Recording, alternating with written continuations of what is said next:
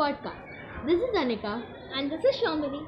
and today we are going to present you a podcast based on global warming under climate change.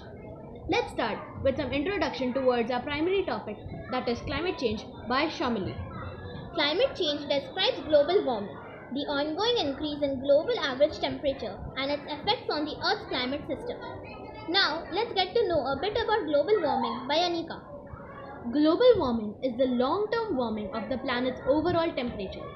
Though this warming trend has been going on for a long time, its pace has significantly increased in the last 100 years due to burning of fossil fuels.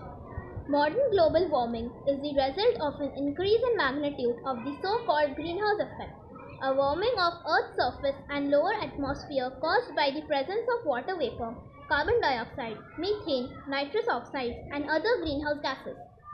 Now, let's see some statistics based on how global warming is rising all over the world.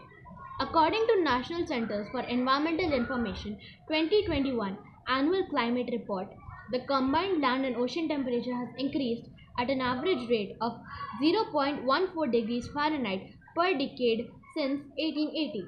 However, the average rate of increase since 1981 has been more than twice as fast, that is 0.32 degrees Fahrenheit per decade.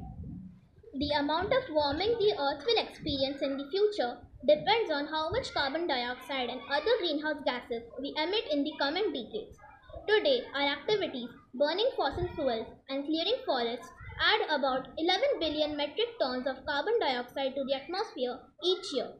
Because that is more carbon than natural processes can remove, atmospheric carbon dioxide increases each year.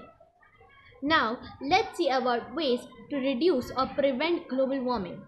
Transitioning to energy sources that do not emit greenhouse gases such as solar, winds, biofuels, and nuclear can slow the pace of climate change, though these energy sources face hurdles ranging from manufacturing capacity to debates about where to install some facilities.